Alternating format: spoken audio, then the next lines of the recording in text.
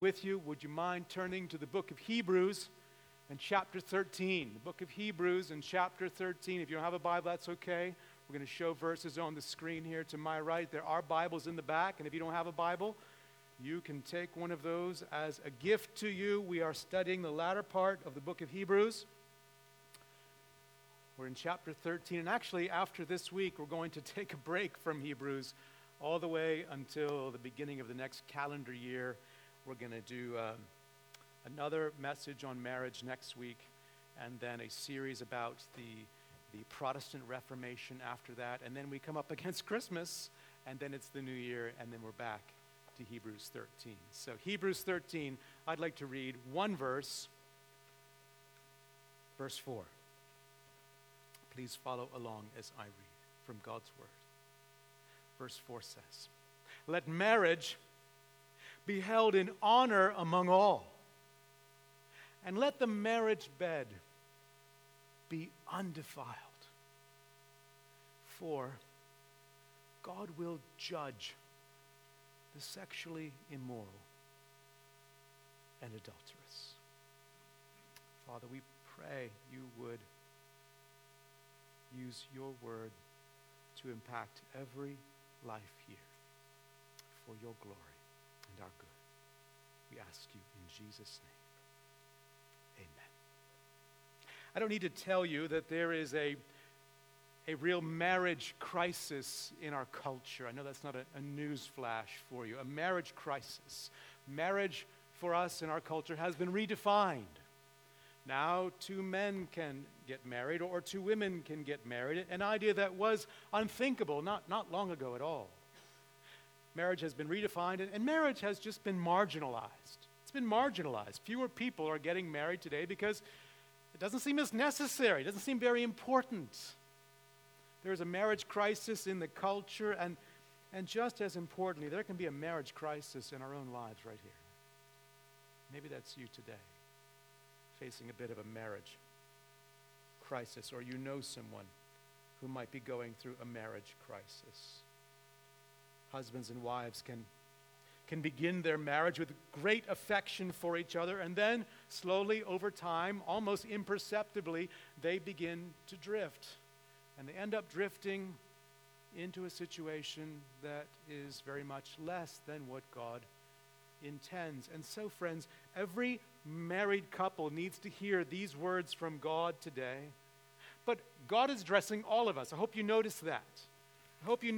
It says, let marriage be held in honor among all. So please don't say, I'm checking out of this sermon, has nothing to do with me. God is addressing every single person here, without exception. Whatever your season of life, single, married, widowed, teenager, God is speaking to you through His Word.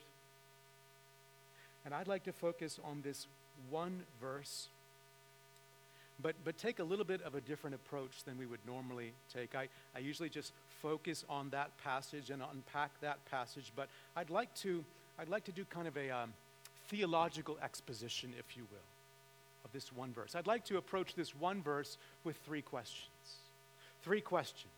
What, why, and how? What, why, and how? What is God saying to us? Why is He saying it? And how do we apply this to all of our lives here today? So first, the what. Track with me. First, the what. What is God saying in this one particular verse? We've seen the vertical call to worship God acceptably with reverence and awe from chapter 12. We've seen that vertical call go horizontal last week in biblical love, or brotherly love rather, in chapter 13 verses 1 through 3. And now that vertical worship, you might say, gets directed toward marriage and expressed in marriage. In verse 4, again it begins, let marriage be held in honor. Be held in honor among all. And the word honor, it means to count as valuable, as precious. It's the word the Apostle Paul uses when he speaks of gold, silver, and precious stones. It's the word the Apostle Peter uses to refer to the precious blood of Jesus and God's very precious and great promises. So here, this verse as saying, in effect, view marriage as a precious thing in your midst. View your own marriage as precious if you're married. View other people's marriages as precious. And view the institution of marriage itself as a precious thing. Make sure it is of great value and esteemed highly in our midst as Grace Church. And then a second command flows from that. We read, and let the marriage bed be undefiled. Now, the marriage bed is, of course, not talking about a piece of furniture in your house. It's talking about sexuality in a marriage. And God is saying, don't defile that. Don't treat as profane what God has made holy and good, in this case, sex in marriage. You know, there are two possible errors when it comes to sex. Prudish rejection or defiling distortion. Prudish rejection or defiling distortion. Christians can sometimes do the first, and we live in a society that does the second. When God thinks that sex is a great idea, a great thing in the right context. It's like a fire in a fireplace. I don't know about you. I love a fire in the fireplace on a chilly night. I confess we don't need a fire in the fireplace in San Diego, but I love having a wood-burning fireplace in my home such that on a chilly, George is relative in San Diego, a chilly winter's night, you can have a fire going in the fireplace. I love a fire in the fireplace, but a fire outside of the fireplace is a destructive thing in your house. You just look in Northern California, these terrible wildfires leveling entire communities. And so sex is a good and powerful gift designed for this one context, a committed relationship between one man and one woman in the context of marriage. And then God adds a sobering motivation for us, doesn't he? He says, let me give you some reason for that particular command. For God will judge the sexually immoral and adulterous. The sexually immoral are those who engage in any sexual activity outside of the fireplace. And that would include, for instance, premarital sexual relations. And so, if you've ever wondered, does the Bible really speak against premarital sexual relationships? Well, yes, it does. Here's one place. And the sexually immoral would include homosexual activity as well. And then there's a second group in view, the adulterous. The adulterous, of course, break their marriage vows with the sin of adultery, which is a very, very destructive thing. And so is biblical grounds for a divorce. And God tells us here, I'm going to judge those things. I think that's meant to sober us and motivate us. And yet I realize that many of us, including myself, we come out of a background, we're probably rescued by Jesus out of a background that included immorality. That's the air we breathe for many of us. That's the culture we lived in for many of us. And others I know have or even will stumble in those ways. I realize that. So the Apostle Paul's words to Christians in a city called Corinth, I think, are very germane for us and important for us. Corinth was a context like ours, a city filled with many distortions of God's good gift of sex. And here's what the Apostle Paul wrote. He said, do not be deceived. Neither the sexually immoral, I don't know if we have that slide. Do we have that slide? No. Do not be deceived. Neither the sexually immoral, nor idolaters, nor adulterers, nor men who practice homosexuality, nor thieves, nor the greedy, nor drunkards, nor revilers, nor swindlers will inherit the kingdom of God. So did you hear? It sounds a lot like Hebrews 13:4. Neither the sexually immoral nor adulterers, he says, will inherit the kingdom of God. And then he says, And such were some of you. Christians in Corinth. Couldn't he say that to us? Maybe he could say that to all of us. Such were some of you, Grace Church. But you were washed. You were sanctified, set apart. You were justified, declared righteous in the name of the Lord Jesus Christ and by the Spirit of our God. Did you hear that? God will judge the sexually immoral and adulterous. But here's good news. God, in his love, took on flesh. He bore our sins that we might be washed, cleansed of our guilt by Jesus. We might be sanctified, set apart for God's holy purposes. We might be justified, declared righteous once for all with the righteousness of Jesus Christ. So, for all who turn from their sin, for all who repent of their sin, and they trust in Jesus Christ, they, as it were, surrender to Jesus. They hope in and rely on his life, death, and resurrection. Friends, they are washed, sanctified, and justified. And if you've yet to turn to Christ, please hear this, friend. Please hear this. There's a sobering warning in this verse to you of judgment and great hope God holds out to you as well in his love. If you would but turn from your sin, forsake sinning against God, rely on Jesus Christ, as it were, surrender to him and trust in his finished work for you, he will wash you. He will set you apart for his purposes. He will declare you righteous. And I just urge you to do so. I urge you to turn to Jesus. Hear that good news and believe. So that's the what, isn't it? It's not too complicated. I would sum it up as honor marriage as precious and guard marriage with purity. Honor marriage as precious and guard it with purity. That's the what, but that is assuming a lot. And this is what I ran into this week. That is assuming a lot. It's assuming an entire understanding of marriage that we're quickly losing. So we need to ask the why question. Why?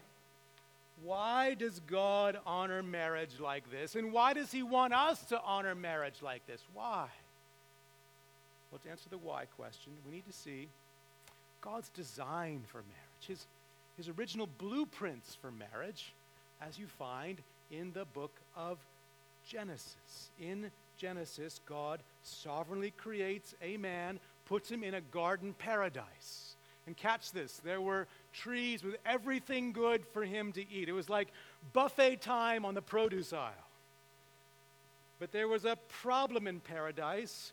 God says it's not good that the man should be alone. And it's a very striking thing. It should just leap out to us in the creation account, shouldn't it? In the creation account, there is this constant refrain of everything being good. God creates light, dry land, seas, plants, trees, sea creatures, birds, beasts of the earth, livestock, and says it's good. The constant refrain is good, good, good, good, good, good, good. God steps back and goes, everything is very good. And he sees Adam by himself, all alone. He says, not good. Not good at all. Now, I think that's because we're made for relationship in particular, but I just wonder what tipped God off. You know, is Adam with a puzzled look on his face, looking at all the trees, trying to order a pizza. I don't know. I don't know what he's trying to do. God says, not good for the man to be alone. I will make a helper fit for him. Literally a help opposite him or corresponding to him. You might think of two puzzle pieces that fit together. They're clearly different shapes, different sizes, but they're made to complement each other. That's the picture. Now, if you're a single here or you're widowed here, please do not misunderstand. The book of Genesis is not teaching that you are inadequate in your current season of life. The life of Jesus Christ, the life of many like the Apostle Paul testify to the opposite. Right? Both lived out their lives to the fullest as single adults. Both had a high view of the calling to singleness that God gives to some as well. So Genesis 2, I do not believe, is saying you are inadequate in and of yourself, but it is saying the husband and wife complement each other. They are different from each other, but absolutely equal with each other. So God says he needs a helper. He needs a complement. He forms Eve, and as it were, he brings her down the aisle to Adam. And in the context, Adam has been naming animals. Giraffe, zebra, aardvark. And then he sees Eve, and he is stunned, and he is jazzed. And he breaks out in the first recorded human poem. First poem recorded that we know of humanity. He says, this at last, just think, at last, finally, this at last is bone of my bones, flesh of my flesh. She shall be called woman because she was taken out of man. And friends, that was the first wedding and thus the first marriage. And here's my point. Marriage was created by God. Marriage was created by God. That speaks to what we call the sanctity of marriage. It's a sacred thing. It's a holy thing. The sanctity of marriage. So marriage is not a human creation. If marriage is just something human cultures invent and human governments regulate, then by all means we can redefine it and marginalize it all day long, no problem. But it's not that. It's a creation of God. It is holy or sacred that way. And that's why, friends, that's why God says in Hebrews 13:4, honor it as precious. I created this institution. I invented it. That's the sanctity of marriage. But we also need to see the exclusivity of marriage. The exclusivity of marriage, even here in Genesis 2, the summary verse, the inspired narrator, Moses, he writes after that scene, he says in verse 24, he says, therefore, okay, after the first wedding, therefore, a man shall leave his father and mother and hold fast or cleave to his wife, and they shall become one flesh. Now, this is quite remarkable. The man leaves the people who conceived him, right, gave birth to him, changed his diapers, provided for his every need in a culture where family ties were huge. He, as it were, leaves that environment to do what? To hold fast or cleave to his wife or cling to his wife. And the idea is of kind of being glued together.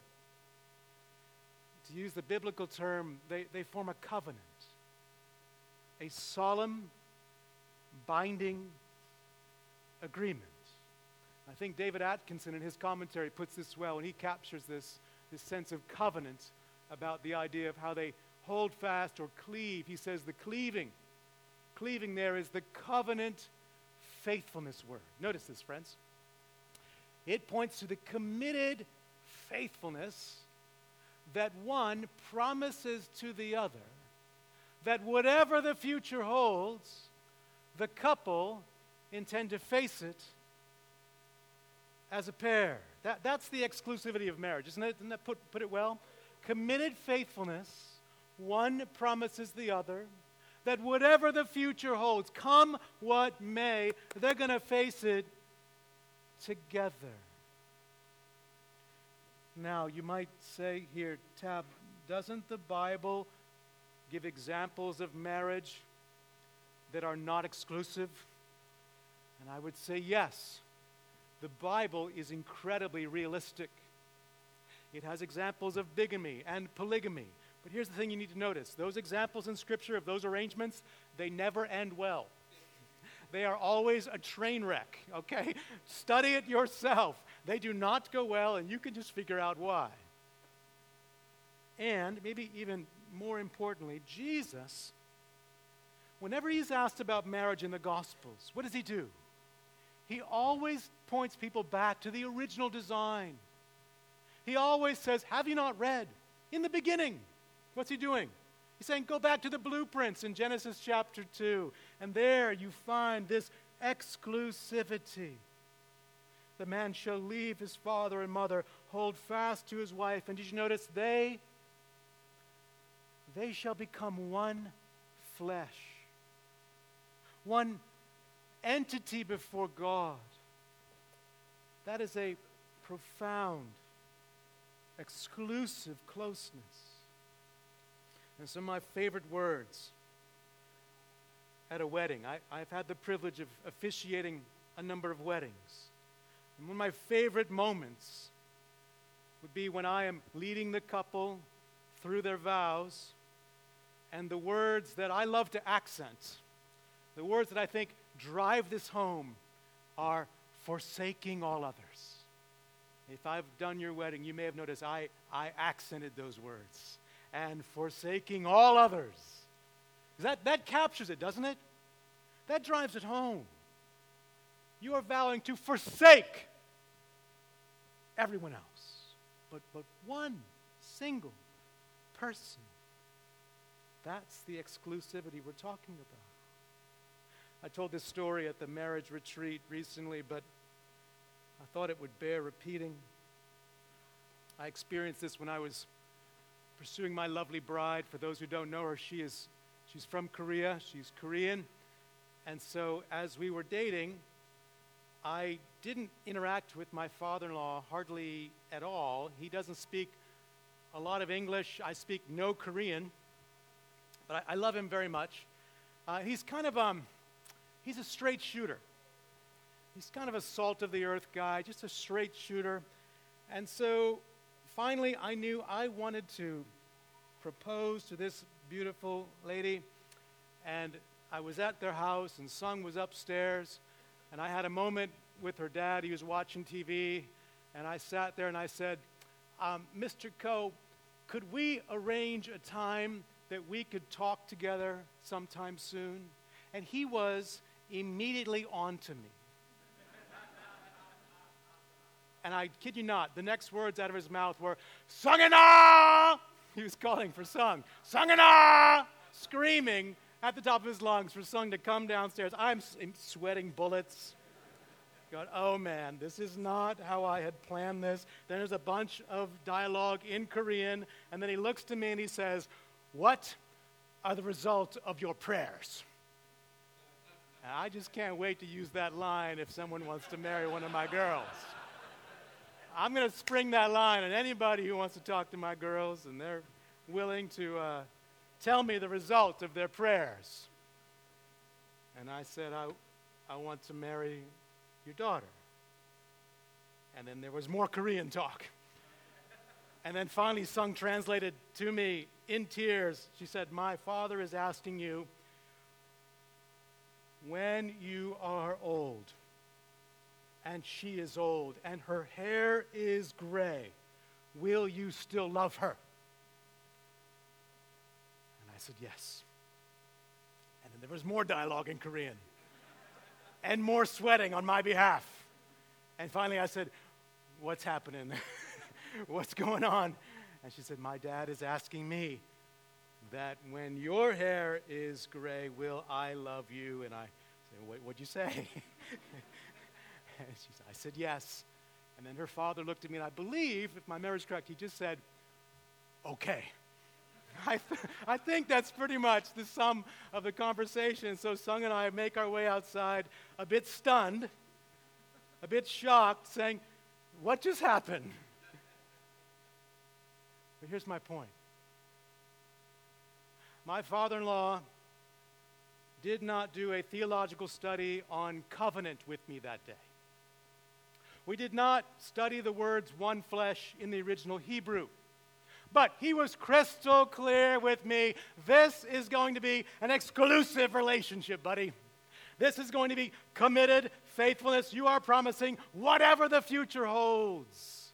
And that's what we have vowed to each other.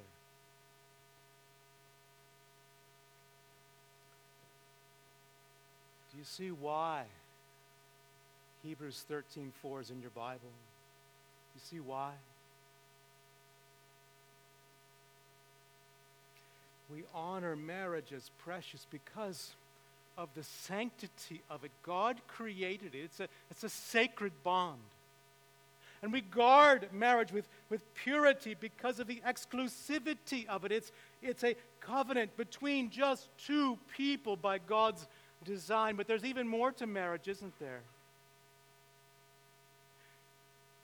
We honor the marriage covenant because it points to God's covenant with his people. You know, it's no accident that Genesis 2:24 shows up in Ephesians chapter 5,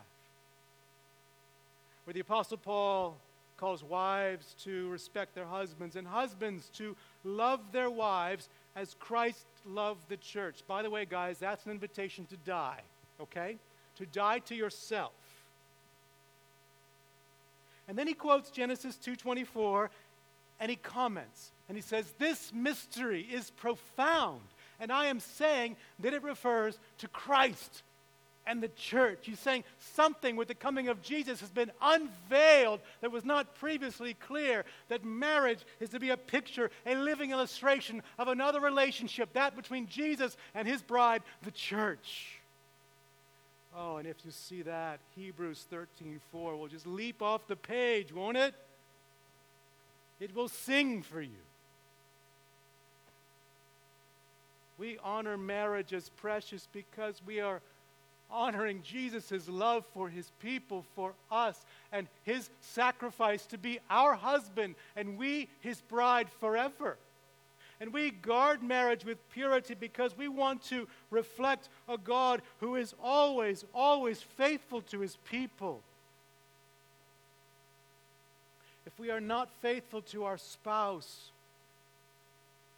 we are saying that our God is not faithful to us.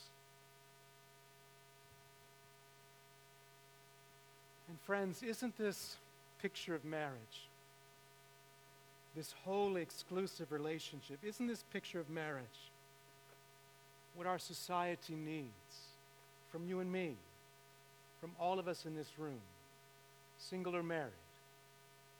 Isn't this what our society needs to hear? There's so much confusion about marriage. It's just a contract you can break easily. It's just an agreement between consenting adults, a man, a woman, two men, two women, three people. I'm sure that's coming. But God says, this is my holy creation, a holy, exclusive covenant, and you get to represent that. You get to communicate that. Wouldn't that be encouraging for people? I want to insert, before we think about how this plays out, I want to insert a word to the divorced. Because divorce is a sad and painful reality in our society. My parents divorced. I grew up in a divorced home. So I get some of the pain of that. And God allows for divorce. If there's been adultery, if there's been abandonment, and if you've been sinned against in those ways, friend, we want to care for you and support you. And yet I realize as well there might be some who, in looking back in hindsight, realize that yours was not a fully biblical divorce. And there's no changing that now, perhaps. And certainly we repent where we need to repent. We fix what we can fix. We restore what we can restore. But some things sometimes just can't be fixed. And I want to acknowledge that. And I want you to be also very aware of Jesus Christ, who paid for and cleanses us from all sin. As we prayed in our prayer meeting this morning, the ground is entirely level at the foot of the cross. There's no self-righteousness before the foot of the cross is there. The ground is entirely level. And this good news is true for all who repent and believe. In Jesus you are washed. In Jesus you are sanctified. In Jesus you are justified. So please hear that and go home rejoicing. So we've seen what, we've seen why. The why is the sanctity of marriage and the exclusivity of marriage. Then how? How should we apply this? How does this apply to all of our lives here? How should we apply Hebrews 13, verse 4? Let me suggest 3 ways. 3 ways. First, we would honor the sanctity of marriage. We would count marriage as precious by honoring the sanctity of marriage, that we would resist the cultural narrative. We would believe and hold fast to the reality that marriage is created by God. It's not a human construct. And so it can't be redefined in any way we'd like to. And as, friend, you walk that out in a gracious way, you are salt and light to a hurting world. Aren't there people all around you who want to know, can marriage still work? Don't you know people in your workplace or neighborhood who are wondering, can marriage still be possible between 2 committed adults? Don't you know there are people around you who are suffering the fallout of the cultural lies, people who have bought into the hookup culture and it's left them empty and destitute? Don't you know they are all around you? And you are salt and light to them as you live out God's wisdom and His love in this way. We can honor the sanctity of marriage, and that provides such a hopeful message. But if you're married, of course, in particular, honor the sanctity of your own marriage. Honor the sanctity of your own marriage. You might ask, is my marriage still precious to me? You might ask, is my marriage as precious as it once was? And if not, friend, why not?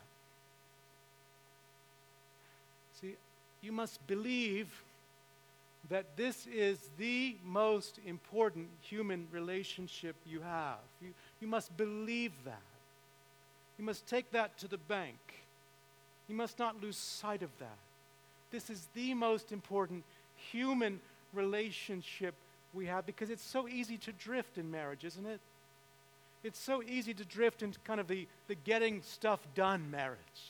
You know, we're president and vice president of family operations. We're getting stuff done. We're an efficient team. But marriage is so much more. It's so easy to drift into the parenting marriage. And parenting is a great blessing, a great joy. But sometimes marriage gets centered around the kids and not your covenant. I had my pastor friend, when he was doing premarital counseling for Sung and I, he said to me, Tab, you're going to love your children, but you won't be in a covenant with your children. They're going to grow up and they're going to leave the home. Lord willing. No, just kidding. You're in a covenant with this one lady. And friends, if you believe that, if you believe this is the most important human relationship you have, it'll check the tendency to drift. You won't coast. You won't put the marriage on cruise control. You will seek to, by grace, deepen and grow in your marriage covenant. And so I want to give you a little homework. I might ask you just to write this question down, that you talk later as husband and wife, and you ask, what hinders us from the closest, strongest marriage we can have? And this is not a time for finger pointing, okay? This is not a time for, you're the problem, you always do this, you never do that. So you want to ask this question strategically as, what is hindering us together, okay? Together from the closest marriage and the strongest marriage we can have. And then ask, secondly, what adjustments would God have us make by His grace? We want to honor, don't we, the sanctity of marriage. Secondly, Secondly, we honor as precious the exclusivity of marriage. We honor the exclusivity. God said, let the marriage bed be undefiled, because an exclusive marriage reflects his exclusive relationship with his people. And that has implications for all of us, doesn't it? As I thought about this by way of application, I think this view of marriage, it shapes for all of us how we relate to members of the opposite gender. It just can shape that for you. That we avoid being flirtatious in an inappropriate way, or we avoid in any way distracting someone from their own marriage covenant, because we have this exclusive relationship, this exclusive view of marriage in our minds. I thought about our single adults and our teenagers this way.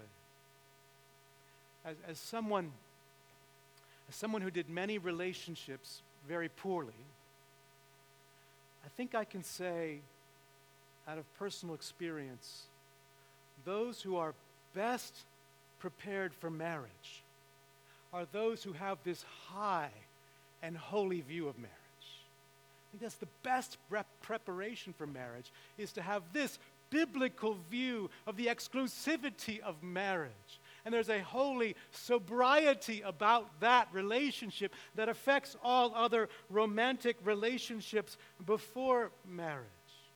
You have a conviction that you want to, as it were, keep the marriage bed undefiled before any marriage happens. So we let this definition function for all of us, but certainly if you're married,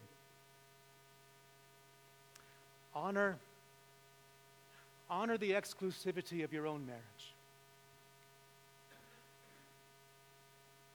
Let no activity, hobby, career pursuit threaten your marriage covenant, and let no other person threaten your marriage covenant.